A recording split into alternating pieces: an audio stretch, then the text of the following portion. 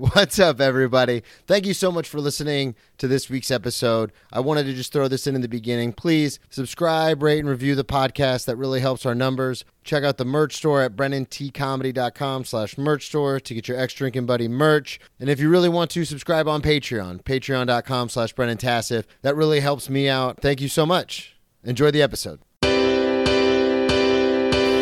Grab me a beer and grab him a coke. We bout to sit for an hour, bullshit and tell jokes. And please don't mix it up, cause he done sobered up. Brennan T Comedy on your social media feeds. And Brennan Tassif is your ex-drinking buddy. Brennan Tassif is your ex-drinking buddy. Brennan Tassif is your ex-drinking buddy. Brennan Tassif is your ex-drinking buddy.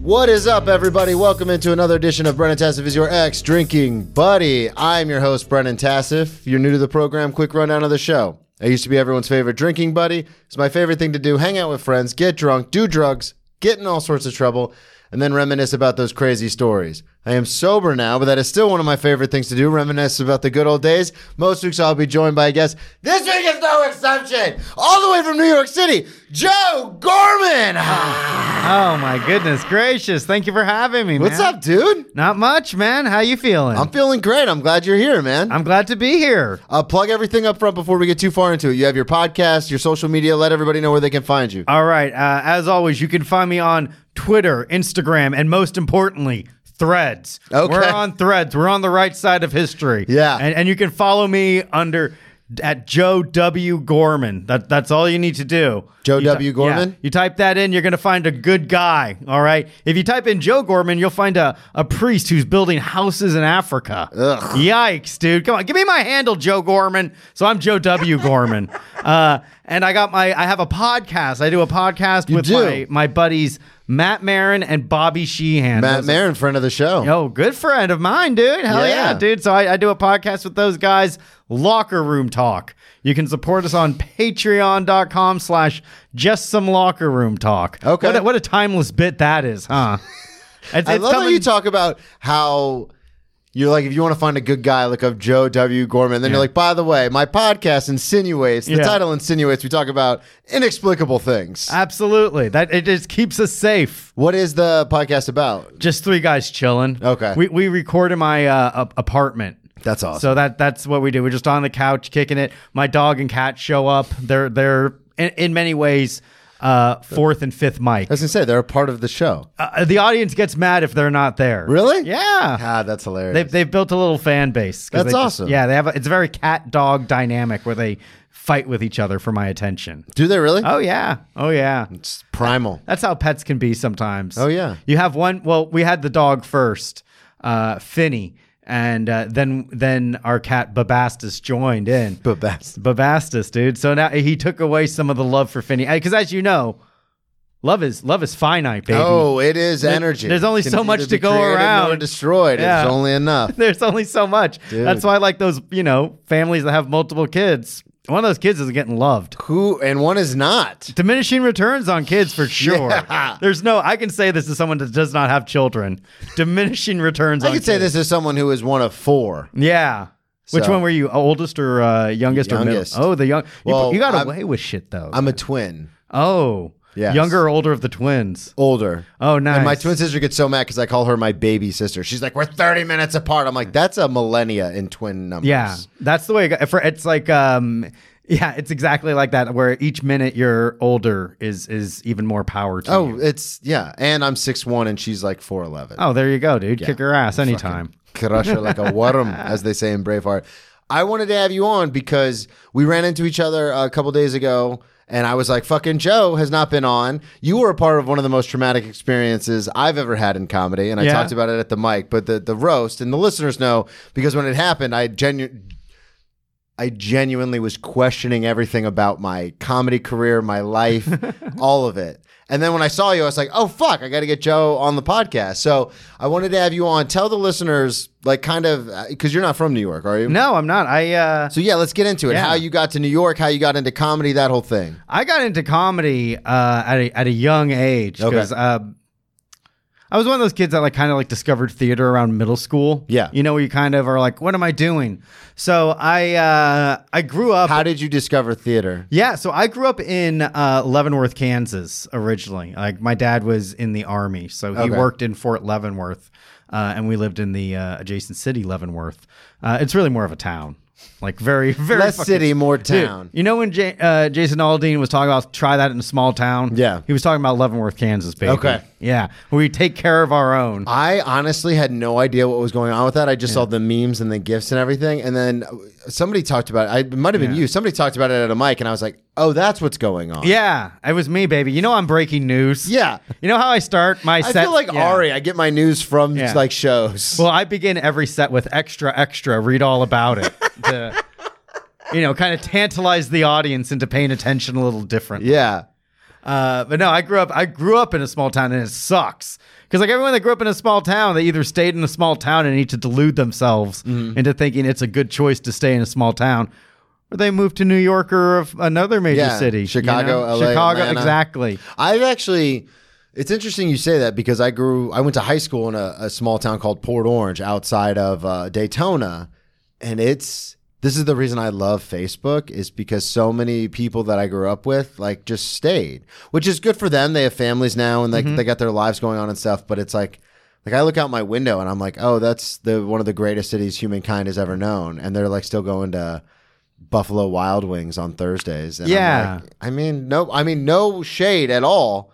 I would love to have that life, but I'm just like, It's always like a grass greener on the other side. Yeah, exactly. Because I'm like, oh, their mortgage is probably like $700, and they have this beautiful home, and I'm paying like triple that for a bedroom and a 3-bedroom apartment with random roommates. So who really won, you know? But you get to be the greatest comedian in New York City. Yeah, on top of that. And they won't know that rush, baby.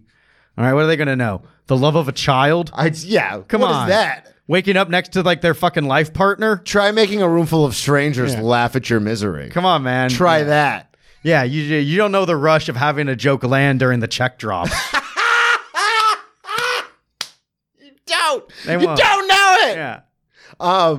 So you grew up in Leavenworth, Kansas. Yeah. What sparked the theater thing? Because there are A's and there are B's. There's people who are like, you go for the attention, and then there's people who shy away from it. What sparked it? So when we moved to California after Kansas. Okay. And that was in 8th grade, like right at that turning point. Yeah. You know. But you said you got into theater in middle school. Yeah. So that's like around when do you consider that's middle 6th, school? 7th, 8th. Yeah. So it was like the tail end of. Okay. Of So you're in California when you get into theater. That's when I started really. I thought you got into it in Kansas. I was going to be like, no, I did like I didn't Christmas. think that was allowed. I did like Christmas pageants, which didn't count. You know. Yeah. Where they were like, Christ is definitively the Son of God. Absolutely. But if you dress up like this any other time, you're one of those gays. Yeah. One of those kind of things. Yeah, they don't like long-haired hippies, but what was Jesus but the ultimate long-haired hippie? Hey, who are you telling? I mean, we don't know. When you go back home, do people give you guff about your long hair? No, they think it's cool. Even my elderly grandfather thinks it's cool. Really? Yeah, man. Oh, yeah. Everyone it's just so healthy. If you got it, flaunt it, baby. Yeah, Every man. time I see someone with long hair, like you know, when you run into someone on the subway and I just stare at it. I'm like, I just think I don't have the attention span. And my hair's real thin, so it's like, as soon as it gets to a certain point, I'm like, I have to cut it. For me, it was just laziness. Like, I would never just cut my hair. And I was like, I don't need to fucking cut my... What am I going to cut? I got to cut my... It's just going to grow long again. Yeah. So I would just always for like the first like couple months, I would just wear a hat to kind of naturally just have it back. Yeah. And then I took off the hat and it flowed like Fabio locks. And you were like, this is it. And I was like, this is my look. Yeah, this is my definitive feature. So you moved to California, and then how did you even get involved in theater? It was one of those electives during 8th grade where you could like fill your class. So we did the importance of being earnest. Okay. And it was all right, man. It was fun being on stage. Like I liked being on stage, and then at that age you're kind of trying to decide who you really are, what you're all about. So I was taking like some theater classes, and there was like community theater I was doing in California. Oh, so you were like in it a little bit. You're kind of like soft rolling it, but that's like to do community theater and to take classes. Like that's kind of a lot. I thought I was gonna like really get into acting, but I just like doing funny stuff. I like doing improv. Mm-hmm. I like doing sketch stuff. Okay. But I didn't. Did you get involved? So you're doing community theater. You take the class as an elective, and then you kind of like get the ball rolling on that. So this is in 8th grade. So at what time did you start doing sketch and improv and all that? That had to have been after because that was in high school. Okay, yeah, that was. Did you join an improv troupe at high school, or did you get involved with? Did like the community theater have stuff? Like, how did you find the community theater had like Friday acting programs? The reason why I get so invested in these details is because it's like the most minute details where it's like, oh, your whole life could have changed. Yeah. When did I fall into this downward spiral of addiction? When did it happen? It was the rush of the applause. For me, it was the summer of 2010. Nice. Yeah. That was a good ass year, man. I thought you meant for the addiction part. Yeah. I was drinking every day. And that's even fun. That could be fun too sometimes. It's a lot of times. It can be so fun that you don't want to stop. And then all of a sudden you can't stop. I know. So that got dark. So you find the improv troupe. Yes. So now you're in high school. And then what happens? When do you decide like this is what I want to do? It was like helping me break out of my shell. I did the High School Musical. Okay. And I was like cast as like one of the comedic leads. Oh wow. And I loved that. I loved like getting laughs. I had like a solo, but it wasn't a serious song. Yeah. You know, so that was kind of freeing too, because there's some kind of vulnerability that I still don't like on stage. Oh yeah. I don't like that shit. Someone fucking sheds a tear, get out of town. Yeah. Save it for a podcast, Slick. I came here what they're for. Yeah. Get out of your system, dude. That's the one thing I do love and hate about Mike's is because at Mike's, and you know this because you've been in the game for a long time too. Yeah. It's so fun to have people on who have only been doing comedy for like 2 years or a year and a half because they're always just like, yeah, it's so much fun. I'm like, just wait. Wait. It's like, it's one of those things where it becomes less fun the more you do it, but like the more you do it, the more you have to do it. Well, yeah, the more you become like addicted to it. And it's interesting because to your point about vulnerability, a lot of the stuff I talk about on stage are because I'm a storyteller, and a lot of it's dark storytelling because it's like shitty situations, but I try to make them funny. Mm-hmm. And when those don't, like when you bare your soul and you're like, huh? Yeah. Huh? And that doesn't land, you're like, yeah, I think I'm just gonna die.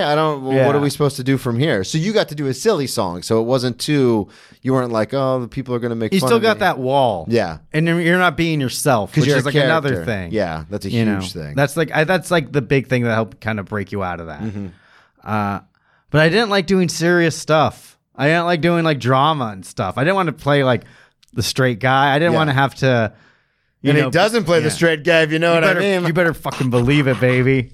It was always like meant to be goofy. Yeah. It was always meant to be goofy. So that was like always my thing I didn't like with theater. And then so how did you pivot away from doing like you obviously tried the serious roles and that's when you decided you didn't like to do them. And I couldn't like tap into that. Yeah. I couldn't tap into whatever it is where that you can like disappear into that and become this person and work through his pain, like in that show Barry. You watch Barry and you're like, oh, this is like a fucking love letter to acting. I don't know any of this shit. That's like in Tropic Thunder. You've seen Tropic Thunder. When Robert Downey Jr. is like, I'm like a plumber and electrician, except my tools are the tools that trigger human emotion, and it's like fuck off. But a lot of actors do feel that way. Oh, absolutely. Daniel Day-Lewis, man. That's the fucking method on method, man.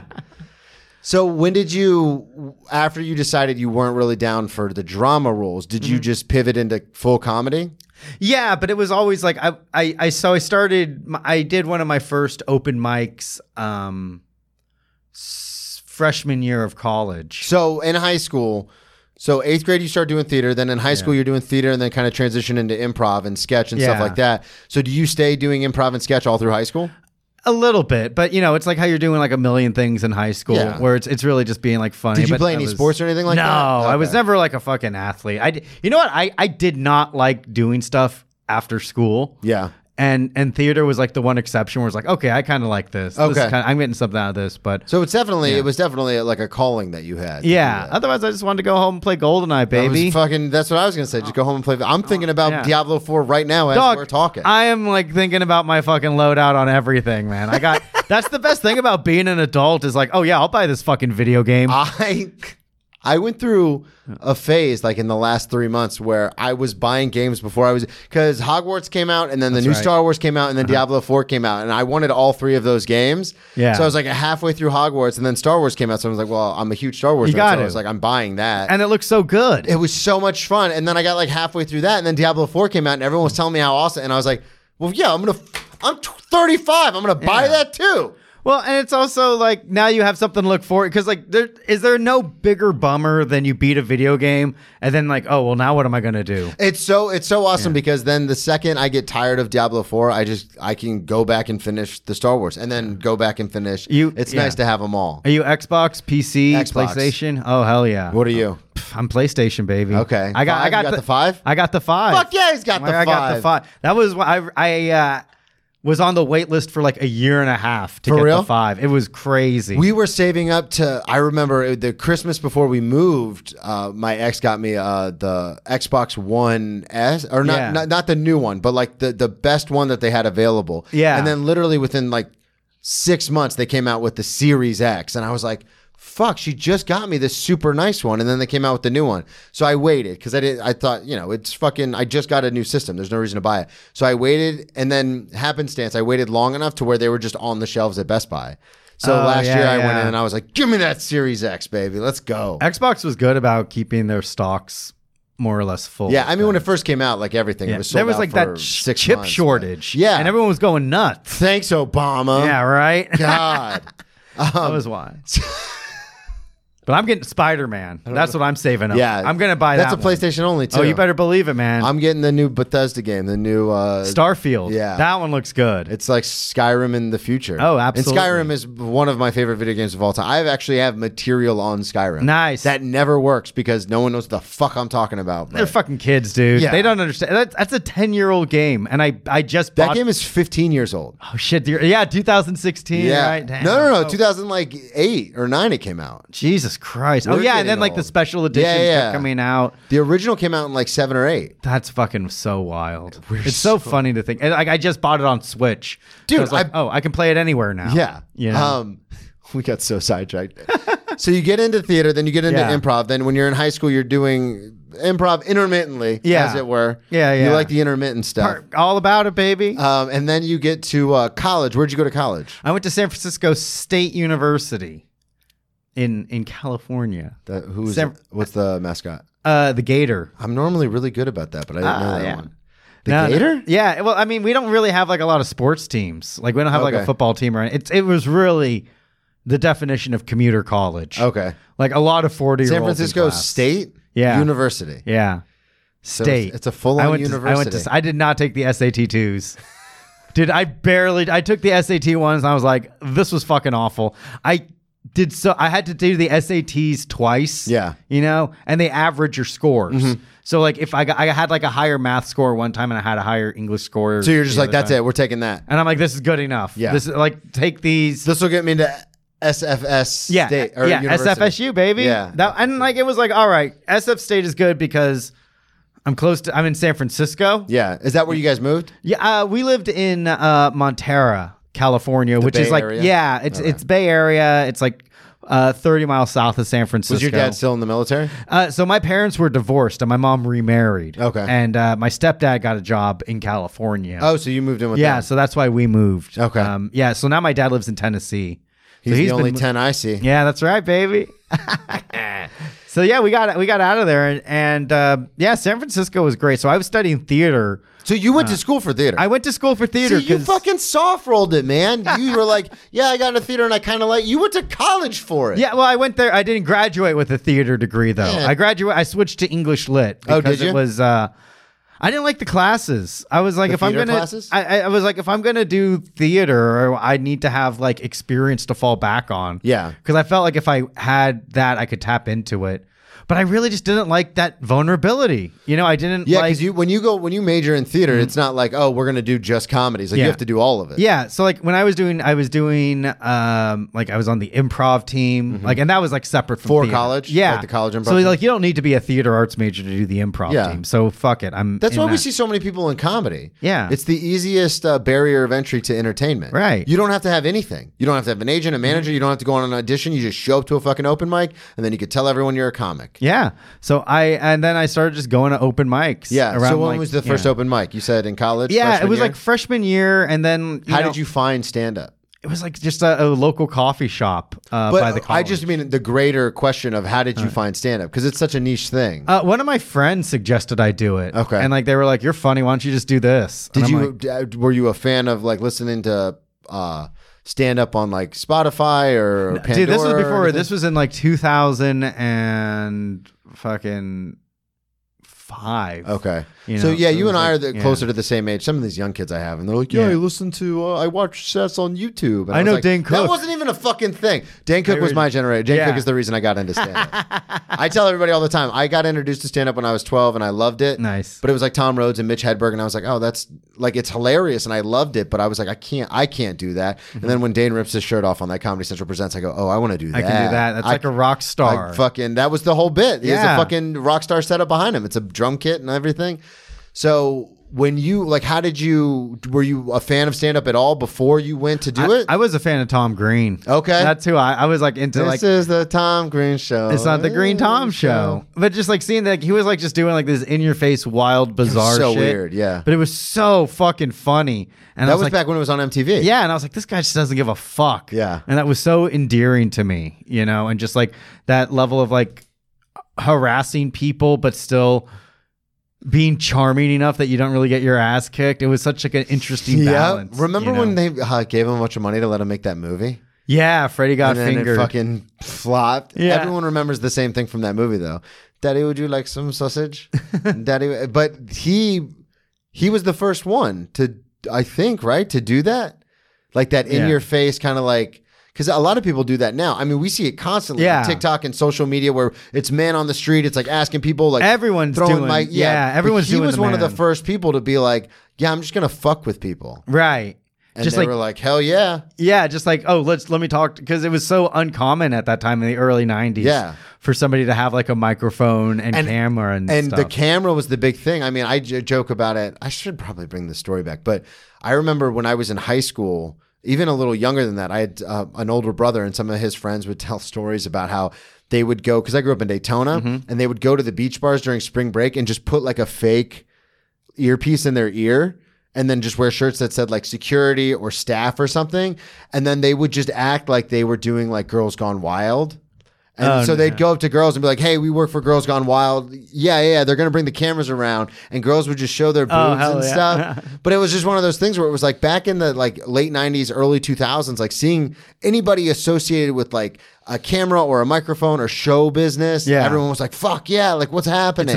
I'm going to be a star. Yeah. You know? So and now everyone's a star. Everyone has a voice, and not everyone should. Yeah. So you see that on Tom Green and stuff, and so that was kind of your forte into like comedy, as far as stand up, and that kind of stuff. And like you can't really do like Tom Green style not shit, on stage. you know. So, but it made you okay. Like I enjoy comedy. Yeah. I enjoy like getting a reaction and making people laugh. Because it is a weird thing. I mean, how often after shows are people like, "Oh my god, like I've never seen live comedy." And for us, it's so second nature because we do it all the time. All the time. But it's like, how have you never been to a comedy show? Do you remember your first comedy show? I remember my first open mic, my first comedy show, the first set that I got to do where I was actually on the lineup. I remember all that. Damn, dude. Yeah, the first comedy show I ever saw live was in Daytona, and it was because I was too scared to do the open mics. So I went to watch not Daytona. It was in Fort Lauderdale because I was too scared to do the open mics, and I went to an actual comedy show. And then in 2009, I did my first open mic. Cisco Dern, huge shout out, big South Florida comic. He's still doing it. He hosted the open mic, and I got fucking blasted. I was 21, and I got hammered. And I went up, and I said the most horrific shit because I was trying to be like a shock jock. Like I was trying to like lean into like this frat boy kind of thing, and it was horrific. And I got off, and he goes, "Just keep doing it, man." Nice. And I kept doing it. Words of wisdom. That's all you can tell somebody in comedy, because like there's no other definite answer, because like it's never like do this and this and this. Well, the problem is it's so subjective. Right. Like I do this all the time, but I'll be at a mic and I'll be like, I don't understand that. Like this, I just told this bit at a mic like a week ago and it crushed. And these are all different people. Yeah. And it's fucking got nothing. Or like at a show, like I'll be like, that's the problem. And I've talked about this with a lot of guests where you'll do a bit at a mic and it hits. If it hits too hard, you have to realize in your head, you're like, oh, regular people aren't going to find that funny. Yeah. Because we're all twisted, broken toys.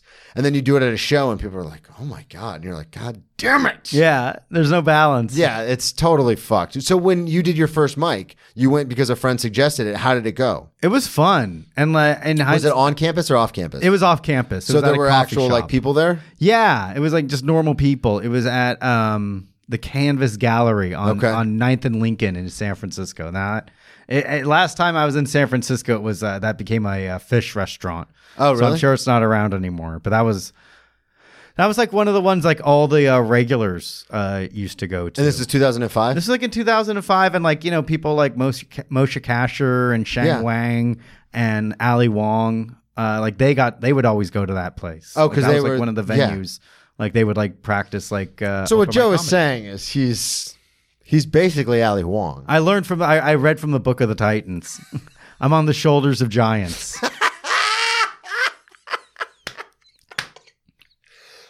So, were you hooked immediately? Yeah, it was like a fun thing, and I enjoyed doing it. Now, question with your background. Yeah. When you get on stage and it's just you and the microphone, and there is a bit of vulnerability to it, but there's no improv, there's no like nobody shouting out suggestions, there's no team, there's no troupe. Yeah. Were you like, fuck yeah? Like, I like the solo I was like, this is much easier. Okay. You know, it's also like less pressure because it's, for me, it's like, all right, I'm either going to do well or I'm not. Yeah. Whereas with improv, like there were so many other factors. Like, where am I, you know, where are the people I'm working with in the scene? Where are they going with that? Or will they be able to take this? There's a lot more plate spinning. Yeah. There's a lot more going on, but it makes you a better comic if you still do it. That's true. You know, it definitely like has its benefits. But with stand-up, it's just like so much more free. And you get that instant gratification of audience reaction. Yep. It's not like or the instant heartbreak. Yeah. But at least like it's like in that moment you can like, all right. You can judge fast turnaround time. Yep. So let's go to this other mic and try it a little bit different and see if we get a different reaction. Or if you're at a show, especially if you've been doing it, you know, long enough, you can have the ripcord jokes, like the little bits to just pull you out of stuff. You always got, which we all have, yeah. You always got one to, you know, just in case, especially because I'm a little darker, and I know sometimes you guys can get a little crazy. No, you get dark. It's a dark day, dude. So I do have those in the back of my head where it's like, you know, break glass in case of emergency. Because you do a heroin overdose bit into a suicide bit into like a rehab bit. It can bring the room down real fast if they're not on board with the first one. Yeah. By the time you get to the third one, and I tell stories, so it's like 6 minutes, and you're like, oh boy. Yeah, dark. So thanks for coming to my TED Talk, everyone. Yeah. That's a good go-to. Always just throw out the TED Talk, and everyone's like, ha ha, get it? Because it's serious. So then do you start doing shows, doing mics all the time? Like you're still in college? Are you doing it like occasionally, or what happens? The mic is like kind of like occasional because I'm still figuring shit out. Yeah. You know, it's college. You want to have fun in college. Absolutely. You want to drink and party, and you still have to like keep your grades up just enough to like get your degree. Yeah, just enough to get by. Because it's like I knew I wasn't going to go to grad school or anything. Yeah. You know, so it's just like, just get the fucking diploma. So what I wanted to ask you that, because some of the stories you sent me actually have to do with comedy, so we'll circle back to those. But when did you start drinking? I started drinking after freshman year of college. College. See, you were a late bloomer. Like I was a late bloomer. I was in the dorms, and it was after finals. Oh my God! So it was the end of. I made it all. You were a sophomore in college. I was pretty much a sophomore. Like we finished the finals, and we were like, and I remember my friends were like, "Joe, it's all good. There's no stress." And they said, "Look, this is Captain Morgan's spiced rum. Just smell it." And I smelled it. I was like, ooh, give me a shot. Like, oh, really? Yeah. That was the first time you drank? Yeah. You went, ooh, give me a shot. Yeah, give me a shot. It's like a little cinnamony taste. And they're like, isn't it good? And of course, it's like not good, but like you're a kid. And yeah, like, you have no idea. And I have so many questions. I have so many follow-ups. Sure. This is why we do the show. So when you're in high school, like middle school into high school, and you're doing theater and improv, because I've had people on who are theater kids, and they're like, oh yeah, they do a ton of drugs and they're drinking all the time and stuff. Yeah. But obviously different environments, different kinds of things. Yeah. We had like, I guess like maybe it was like maybe it's because I grew up in a small town, but they were straight edge theater kids. Like that's where I learned about straight edge. Because, you know, I remember I was like at a party, and one of the girls from the theater troupe came up and she was like, "Are you drinking beer?" And I'm like, "No." And she's like, "Are you smoking cigarettes?" I'm like, "No." But like really, like nobody offered me a beer. No one gave me a cigarette. You know. That's the best. You come out looking like a hero, and you're like, "Well, it's just." And she's like, "Oh, are you?" Nobody thought I was cool enough for it, but okay.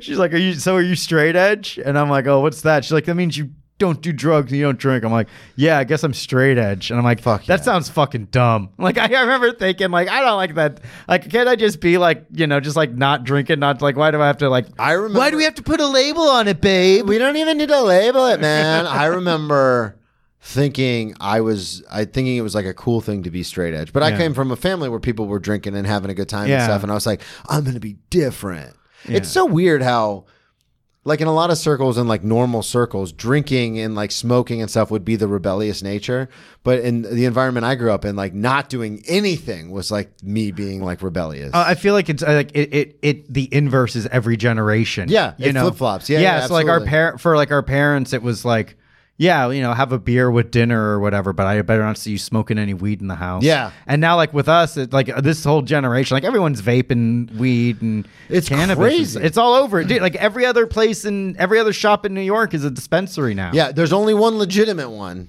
Yeah, you know apparently. About this in Union Square. Yeah. Everything else is I walk by going to work every day, and because I've been sober for so long, I didn't even notice what it was until somebody told me. And I was like, oh, I was wondering why that line's always out there. Yeah. Because it's literally called the travel agency. And I was like, don't these people have smartphones? Like, who the fuck goes to a travel agency? Isn't that weird? Like, you don't think of all like those professions that are just extinct now because of Google. And now because the name of the dispensary is travel agency, I was like, why is there a line outside of this place? And then, where's everyone go? Is there some kind of mass exodus that we don't know about? And then someone was like, that's the only legal dispensary in this city. And I was But what kind of nerd wants to get legal weed? I know. Live a little, baby. The PCP lay stuff, man. Let's party. Come on, stick a little fentanyl in it for good luck. For good luck. Hey, see you on the other side. So you're straight edge. Straight edge, baby. And did you do it because of the girl, or were you just like, I don't do this anyway? Why didn't you?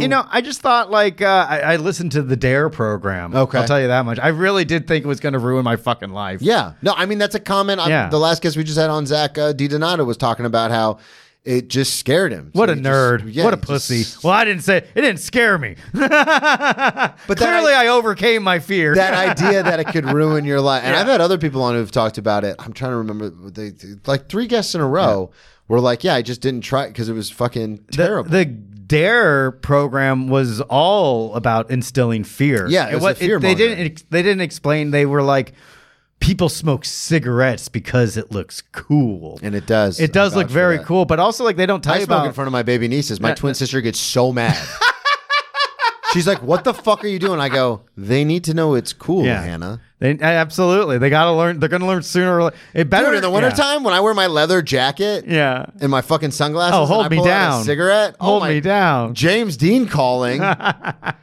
So you don't do any of that stuff. Dare scares you. It was just scared like you straight, or it was like it was just like, God, I fucking like what if I get like cancer? And like I had like an aunt that had like cancer, and I thought like smoking weed would give me like fucking lung cancer and shit. I mean, it's is inhaling anything into your lungs good for you?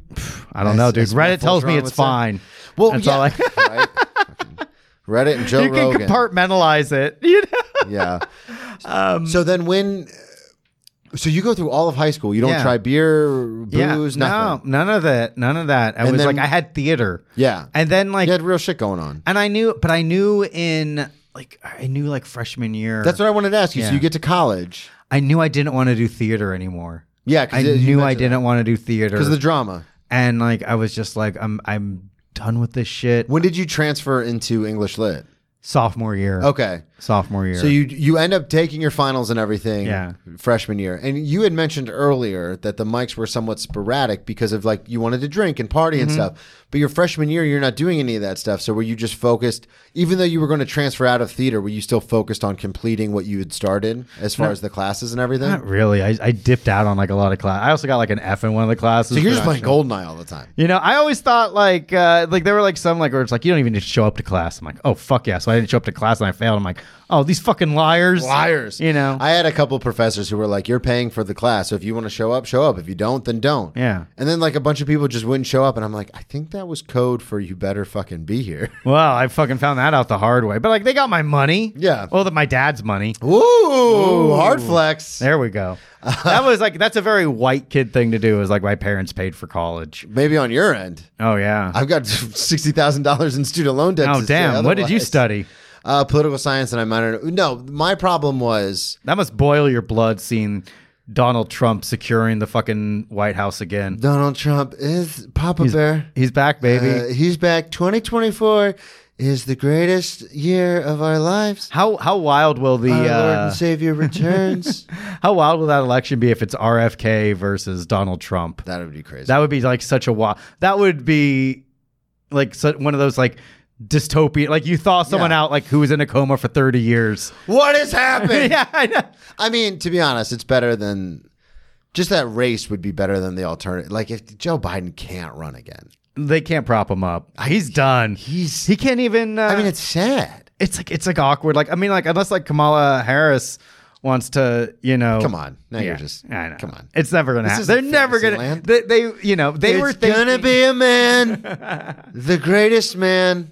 They were gonna, you know, get her in like under that where it's like, well, technically the first African American woman president. Yeah. Just hoping Joe Biden dies in the middle of his. Yeah, term. that's what. I mean, that's obviously But what the plan. that was the plan. But like this creep just hung on to life. Thanks for nothing, Just Joey. hanging on to life like he's hanging on to little kids' shoulders. I gotta say, Hunter Biden definitely cooler than the Trump boys, though. Fucking that guy rocks. Hunter Biden would rock the Trump boys. Yeah, are you dude. kidding me? Steel cage match? Come on, fucking. dude. His dad would be like throwing a chair in there. Hunter Biden hitting the crack pipe like it's fucking Popeye spinach.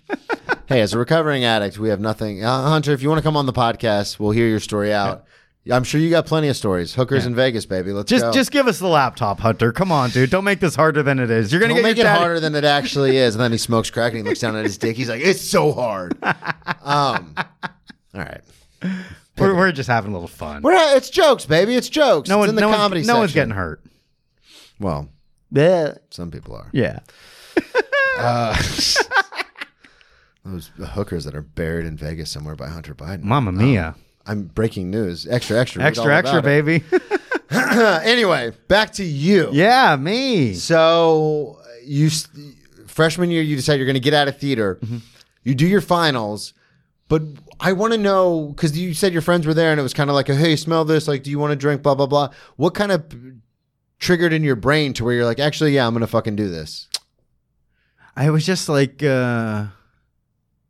it just felt like something liberating. I just saw how much fun everyone else was having. Okay. And I was like, why can't I have that kind of fun? It's just crazy to me. I'm crazy is probably the wrong word, but it's crazy to me that it took like an entire year. Yeah. Because like obviously everyone, I've heard so many stories about people the day they get to college, like they're cracking open beers or they're doing shots, and you saw all that, and you're just like, nope, not for me. I gotta make sure I get. You know what? I think it was also like I saw people that were like blackout drunk every night of the week that still like managed to go to school. And it kind of like ruined people like who would get high this right facade before class. Of like it's gonna ruin your life. Yeah, if you try. It started like eroding away. Okay, that It's makes like, sense. You know, people can balance it. You can get high in the middle of the day and still go to school. And like for some people, like they were like used to it, and it was just another day. You know, You're looking at it. there we are, baby. It happens, man. It just becomes a part of life. Yeah. Well, that's the thing. Then I was joking earlier about that summer that I went from a heavy drinker to an alcoholic, but it's true because. And I was talking to someone about this the other day because they're thinking about quitting drinking.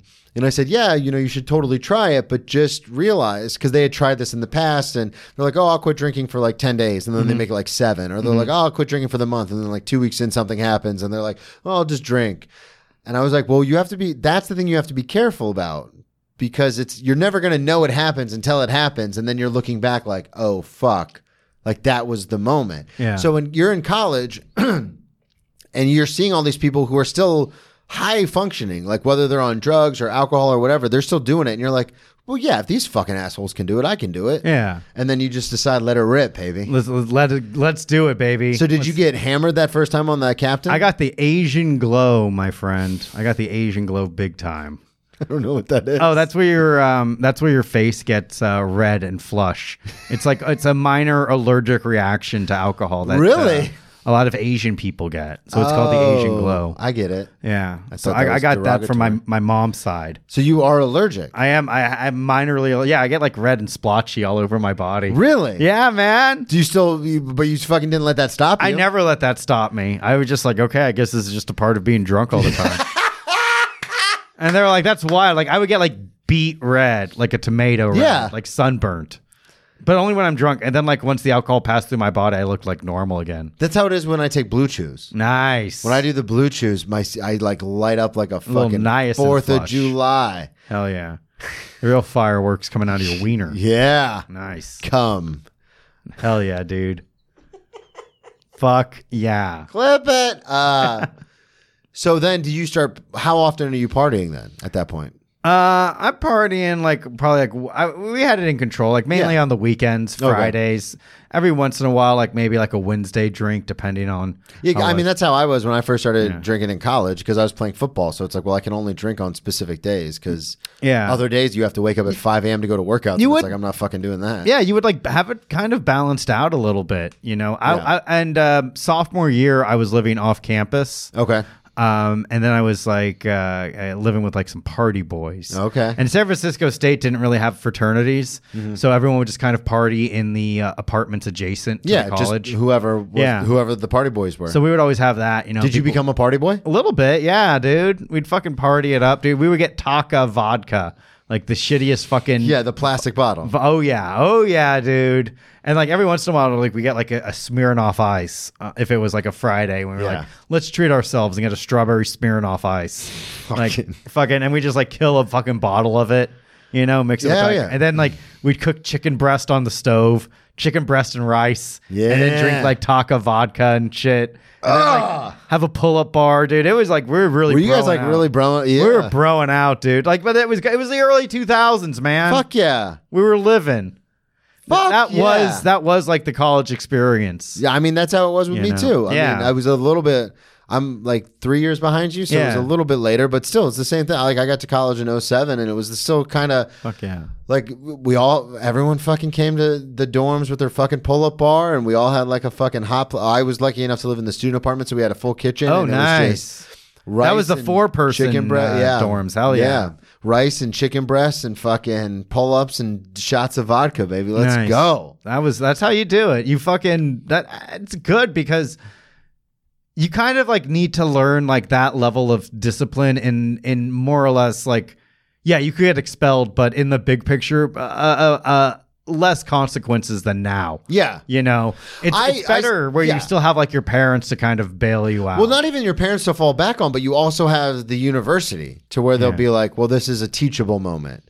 Versus when you get older, fast forward, and then all of a sudden it's like cops, and they're just like, we don't fucking do teachable moments. Like you're getting arrested. You're in trouble. Yeah. You're an adult, and now there's consequences to this shit. It's like, and I've experienced all that because when I stopped playing football was when all that went off the rails. I started drinking rum instead of vodka. I started going to Taco Bell every night at like 1 a.m. because Taco Bell and Wendy's were the two that were open late. Yeah. Back then, for those of you listening who are younger, back then, not every place was open super late. Right. That was a big deal when McDonald's Taco Bell was and Burger open King late. would close at like 10 o'clock. But Wendy's started it, and then Taco Bell followed suit, and they'd stay open until 2 a.m. So I remember I'd get fucking... This is after football. I had nothing going on, and I'd get hammered. And then I'd do a bunch of coke, drive to Taco Bell, fucking order $20 worth of food, which back then was a plethora of food. And then I'd go home, eat it all, and then pass out. I gained 100 pounds in like 3 months after I quit playing football. Good for you, dude. But it was that experience. So when I was playing football and we'd get drunk and like get a little rowdy, the RAs would come in and be like, stop that. Hey, guys. Yeah. Chill out. Yeah. And then as you got a little older, like then it would be like campus police, and they're cops and FAU, they're Boca cops, but they'd be like, chill the fuck out. Like I got arrested a couple times by them, but they never took me into the actual station. They take me to the substation, write me a written arrest, and then send me home. And then as I got older and like dealing with like cops, like out street cops, like beat cops, like they don't fucking, I got the shit kicked out of me before. I've been fucking tased, like all sorts of shit where it's like, oh, we're not in Kansas anymore. Yeah. You know? Gloves are off. Gloves are off. So did you ever get into any kind of trouble when you guys were drinking? Hell no, dude. I always got away with everything, dude. I never got fucking busted by the cops, dude. I never got like so wildly out of control. Well, that's what I was gonna say. You never like it was never like we got our.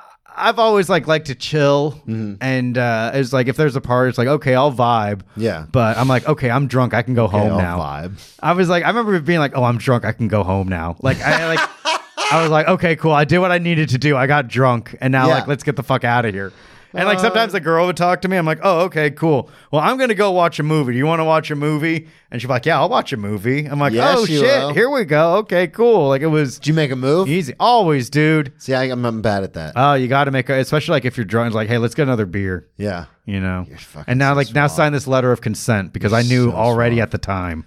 2005. I knew at the time. I was like, hey, just sign this. And I have a big stack you printed up at the library. Unfortunately, I uploaded it onto my MySpace for prosperity, and then it was fucking purged. But it's all good. It's all good.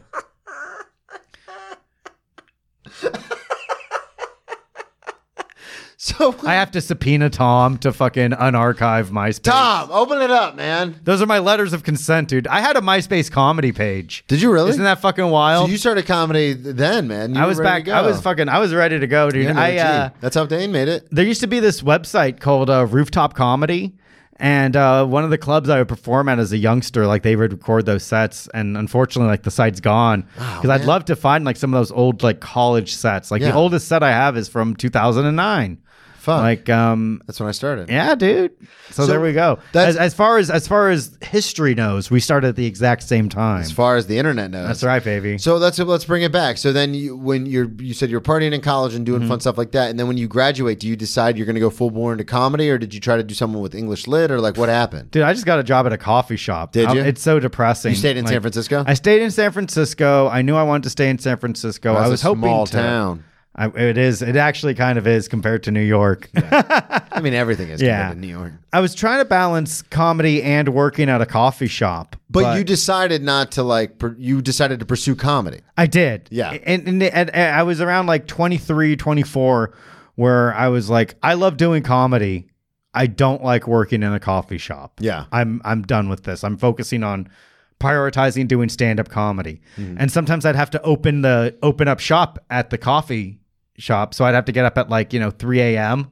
to catch the bus and open up the doors, be open and ready to go at 4 a.m. Jesus. It was awful. But I get off at noon. So what I would do is I'd get off work, I go home, I'd sleep, I get up at 5, I go to an open mic, I do 1 or 2 open mics, and then I go back home around 9 or 10. Yeah. I'd sleep and I get up at 3 o'clock and do it all over again. Damn, so you're doing that 4 or 5 days a week? I was doing that 3 or 4 times a week. Yeah. And then a Friday I would sleep to kind of reset myself. And just start all over again. Yeah. And some nights I was lucky and I would get a 7 a.m. to 4 p.m. shift. Yeah. And then I could just, then you could have a regular day, but those were few and far between. Eventually I got a job as an assistant manager at a coffee shop specifically because it was mainly 7 a.m. to 4 p.m. Yeah. spots. I'm like, oh, great. Now I can go do comedy at night. So is that what you were doing? How long did you do that for? I did that for a good 3 years. And then did you move to New York after that? No. And then I quit that job. Yeah. And then I was unemployed. So I was working with a temp agency and I got a job at this virtual address company where people could open up an address online to receive mail.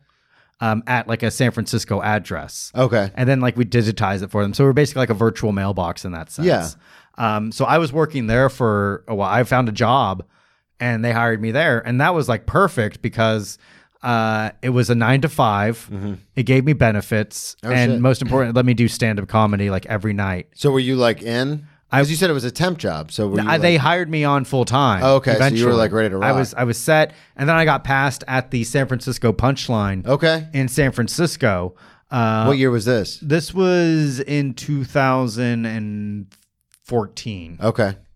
I got passed. Actually, I got passed in 2013, and then I got hired full time at the job in 2014. Yeah. And when you're passed in the Punchline in San Francisco.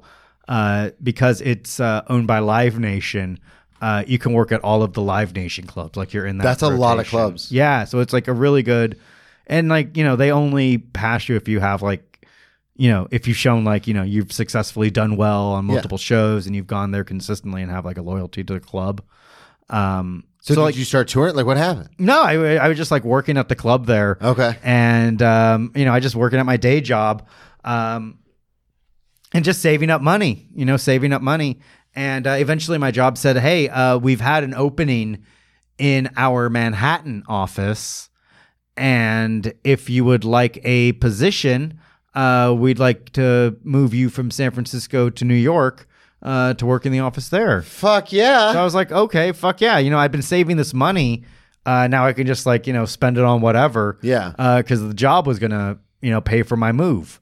So I packed up all my stuff and I shipped it out to New York. I was able to find a place almost immediately. When was this? This was in 2018. Okay, so you passed at Punchline for 5 years before. Yeah, I've been working at the Punchline for like 5. I've been working at like these clubs and just kind of like building up my act. And I was like regular headlining in San Francisco. And you can only go so far. Oh, yeah. In San Francisco before it's like anybody who comes from a smaller market knows that. It's like the same thing in Florida. Yeah, you got to move to either LA or New York. Yeah, like that's like a given. It's weird now with the internet and social media the way it is, because I know people who got like a big, like hundreds of thousands of followers in the smaller areas that we were from, and then they moved to New York.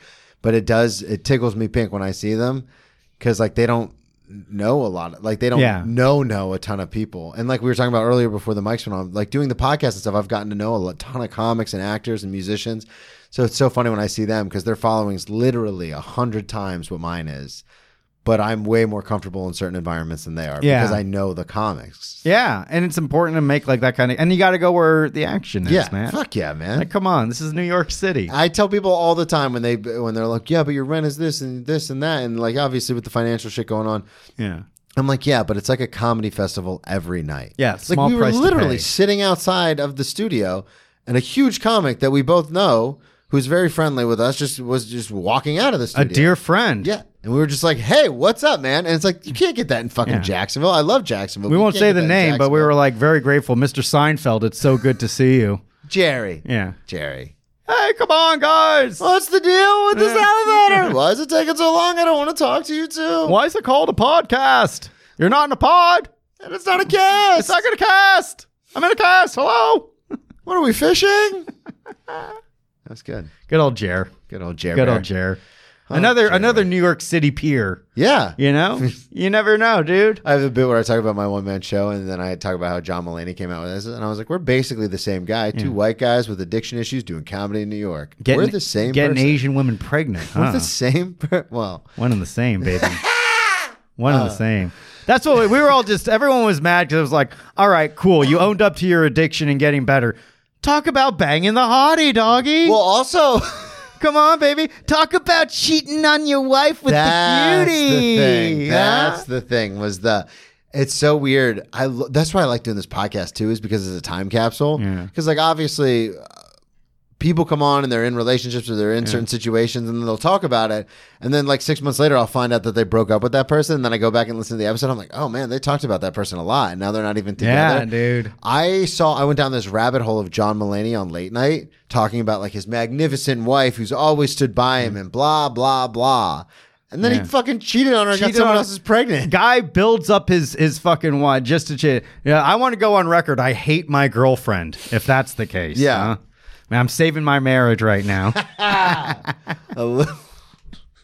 goofball. Oh, what a rascal. Yeah. That was a rascal. Come on. So you're passing the Punchline, then your company decides to move you to New York. Yeah. And then, so what happens with the Punchline? Are you just like, I'm out? No, I can still go there. I email them my dates and stuff. It's just it's more difficult to schedule that time because I have to like coordinate the flight. It used to just be, I used to be like a 15-minute bus ride away from it's this like, club. hey, Joe, can you come in? Yeah. And now I have to, commute literally like the furthest apart. Yeah. So, I would have, if I know I could reach out to people and have stuff lined up. Mm-hmm.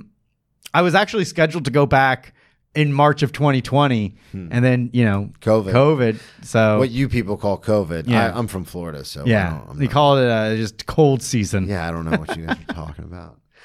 It's just a cold. It's the flu. Drink some bleach, you'll be fine. We probably could have just written it out.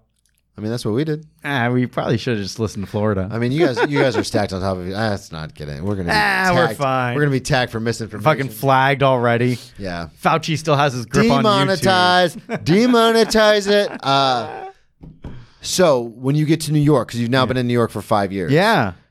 What did you have to start going to like open mics all over again? Like what happened? I wanted to go to the open mics. I wanted to kind of get a vibe. You know, the thing I saw was a lot of working comics still go to mics too. All the time. You know, so it's not like, oh, you're going to an open mic, you must not be a good comic. It's like, oh, you're going to an open mic, you must be working on stuff. Yeah, fucking absolutely, man. I feel like there's like a stigma with like smaller towns where once you start doing showcases, stop going to the open mics. Yeah. I don't believe in that. That's not the case at New York at all. Well, I mean, that's the way it is in Jacksonville. Fucking some of the biggest heavy hitting comics in the Southeast are from Jacksonville, and they go to fucking in Daytona and Orlando and like that area. They fucking do mics like 5 times a week. Because especially down in that, and I've talked about it before, so I'm sure the listeners are sick of hearing about it. But in smaller towns, the mics are like shows because there's not an oversaturation in the market. There's like one comedy club in Jacksonville. So like if it's a Tuesday night and you want to see comedy, you go to the open mic because that's where the comedy is. Yeah. So people see comics, and it's a good way to work out material. Here, it's a little more difficult just because it's all comics. So it's like, shit. Yeah. Fuck me. No one's going to pay attention. Everyone's on their phone. Yeah, and you end up kind of maybe changing because we'll make an audience laugh isn't necessarily what make a comic laugh and vice versa. Well, that's what we were talking about earlier. Yeah. I forget who said it, but I had a guest on one time that said, if you can make a room full of comics like die laughing, you need therapy, not an open mic. Like something's very wrong. That's true. You see like some of those comics, like they take like their video of them at an open mic and they chop it up and post it on the internet. It's like, dude, you're not fucking, come on, dude. I say that sometimes as a joke. Like if there's only like 3 comics at an open mic, I'll be like, guys, everybody crowd around the very front. We'll put the camera right behind all of our heads so it looks like it's packed, and then just die at every punchline. We'll clip the shit out of this. I tell them we'll get it in post. We'll get it in post. We'll get it in post, Don't baby. even worry about it. Fix it in post. Just run it through. We got that laugh track. Use it. Canned laughter track 2. Now. Roll it. Hit it. Hit it. I wanted to ask you. Action. Yes. Because you had sent me a couple of stories, and I'm assuming a lot of these happened. I think we're going to end on the DA story. Okay. But I want to talk about the set on acid. Was that in New York? That was San Francisco. Okay. How long were you into comedy? I had been doing comedy for about 6 years at that point. So I had known it. So what we did, me and a friend of mine, Christian Reyes. Shout out Christian Reyes. Hopefully he doesn't get in trouble for this, but I don't think he will. We just took some acid and just had like a day in San Francisco. And what's cool about San Francisco is it's only 7 miles by 7 miles. It really is a small little city compared to, that's like literally the size of Manhattan. Yeah, that's what I was going to say. It's like, so you could walk in let's be honest. That's New York. That's New York. Yeah, it really is. Brooklyn is like where you think New York adjacent. Off. Yeah. Anybody who goes, oh, I'm from New York, and I go, where? And they go, oh, Astoria. Shout out to Tracy, my girlfriend, because she's listening. I go, oh, well, so when you write like a letter, you put New York, and they go, oh no, I put Astoria, New York, and I go, not New York, not New York. Suck it. They know what they mean. But they're ashamed. Know what we mean. Yeah. I don't leave the island for anything, and that's Manhattan. No, I'm just only Brooklynites are proud of being like, oh, where are you from? I'm from Brooklyn. Brooklyn, yeah. Sometimes the Bronx too. If you get the the upper Bronx, BX. Especially if you're born there. Oh fuck, dude. Nobody who moved into the Bronx is like proud to. I moved to the Bronx. Like you fucked up. They go. I moved to the Bronx. You fell on some hard times. Fucking you lost your job. Lots of startup, huh? Now you're in the Bronx. Start a podcast in the Bronx. Yeah. I'm in the Bronx. Help. Help. So you're in San Francisco. You make a day out of it. We make a day. We just took some acid and we started in Golden Gate Park. Okay. Which was a beautiful little area. And we were just walking. The same person who designed Central Park designed Golden Gate Park. I did not know that. God. No. Nailed it. Some architect, but yeah, they designed. So it was always a fun vibe. But we ended up acid's like one of those, all day kind of trips. Yeah. So it's like 8 hours. Yeah, man. So we were still walking around. We were kind of winding down our day. And we were walking through this part in like Folsom Street in San Francisco, which is like kind of like a gayer artist community area of San Francisco. Yeah, you said San Francisco. Yeah. And then we found like this yoga meditation studio that was also having an open mic. Get the fuck out of here. I swear to God. So like we were in this area and we were like, oh, look at this. This is so cool. And we knew like a couple of the people and they were like, whoa, what's going on, Joe? I'm like, oh, Christian and I, we took some acid. We're just kind of tripping right now. What's going on? Like, oh, it's like a comedy show at this yoga studio. So like, it's like big open floors. There were yoga mats all over. So everyone was kind of like stretched out, having a good time. And I was like, this is fucking awesome, man. Like this is fucking awesome, man. Like I was just, my brain was being rewired and there was a lot of stimulation. I didn't even know if it was real or not, because it sounds fake. It sounds fake. It sounds like almost like busted. We're actually fucking police and you're in trouble for having fun and doing a victimless drug, And I was like, oh shit.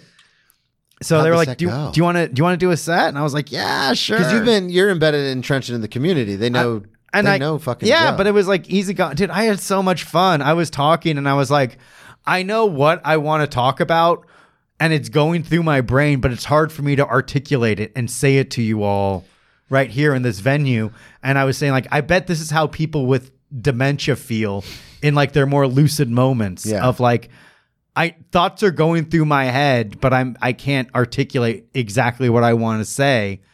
And I remember saying, I know this kind of feels like, kind of rambling right now, but I'm saving this set and I'm going to listen to it when I'm 86 and have dementia and I'll know exactly what I'm talking about as a 32-year-old on acid. Just crushing. I remember just thinking about that, having a good time. And then I was saying like, I need to lead everyone in a meditation right now. And everyone close your eyes.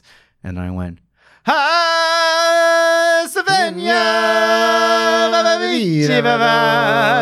Lion King. And then I was saying like, how cool is it that, in like 1994, there was some white executive trying to sell the Lion King to producers. And like, he's just like, I imagine some white guy in a business who going,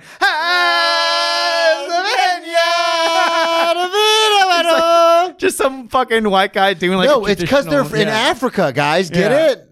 Just like a traditional like African dance, like really trying to upsell it. Just really hitting it hard. And like they loved it. It was a lot of fun, man. Do you still do that joke? No. That's a good bit. No, I might bring it back for you. Yeah, the act out. This is a classic. Again, Just like, I mean, you don't have to do the acid part, but you can just be like, listen, did you guys ever think about the Lion King? Yeah. That's funny. It was a lot of fun, man. Where did the DA story happen? So San Francisco? Yeah, the DA story was also in. So I was, this was in the Tenderloin. Okay. Very sketchy part of town. This is in like 2009. So this is before? No, actually, it was even younger. I was still in college at the time. Oh, shit. Yeah, I was like a young man. So this is like right into comedy. Yeah, so I was like fresh doing comedy. So this was probably like 2005 or 6. Okay.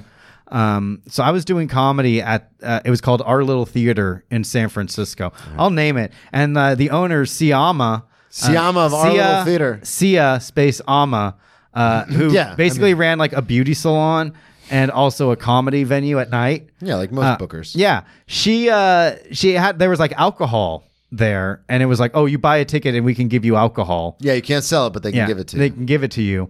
And I was like, oh, okay, cool. Like, and are you drinking at the time? No, I wasn't drinking, but I was like hosting a comedy show. Okay. And it was a small thing, like literally it was called Our Little Theater. The theater is about the size of this studio. Get the fuck out of here. Very small. It could seat at most like 8 people wildly uncomfortably.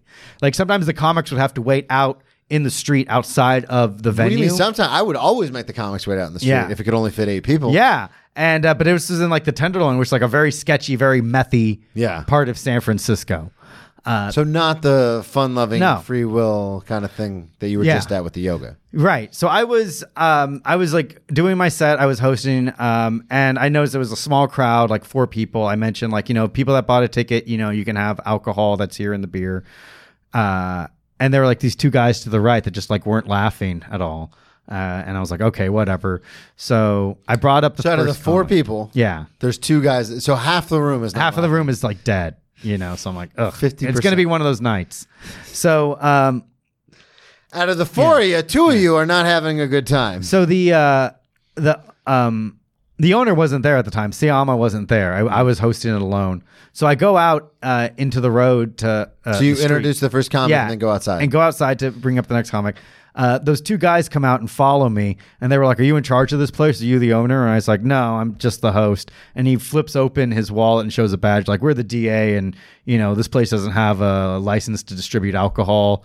We're gonna let you finish the show, but you can't have any alcohol on the premise."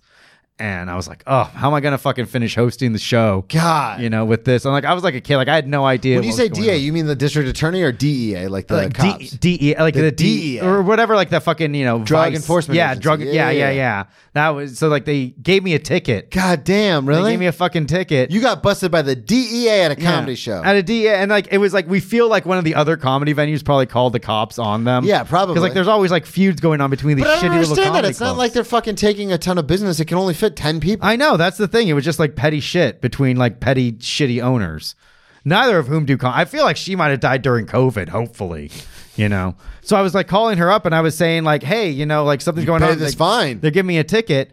And then she was like saying it was my responsibility to pay the ticket. So I had to call my parents. Wait, how did she get off saying it was your responsibility? Because like she was like, what do you do? Like, you were in charge of the venue. I'm just there.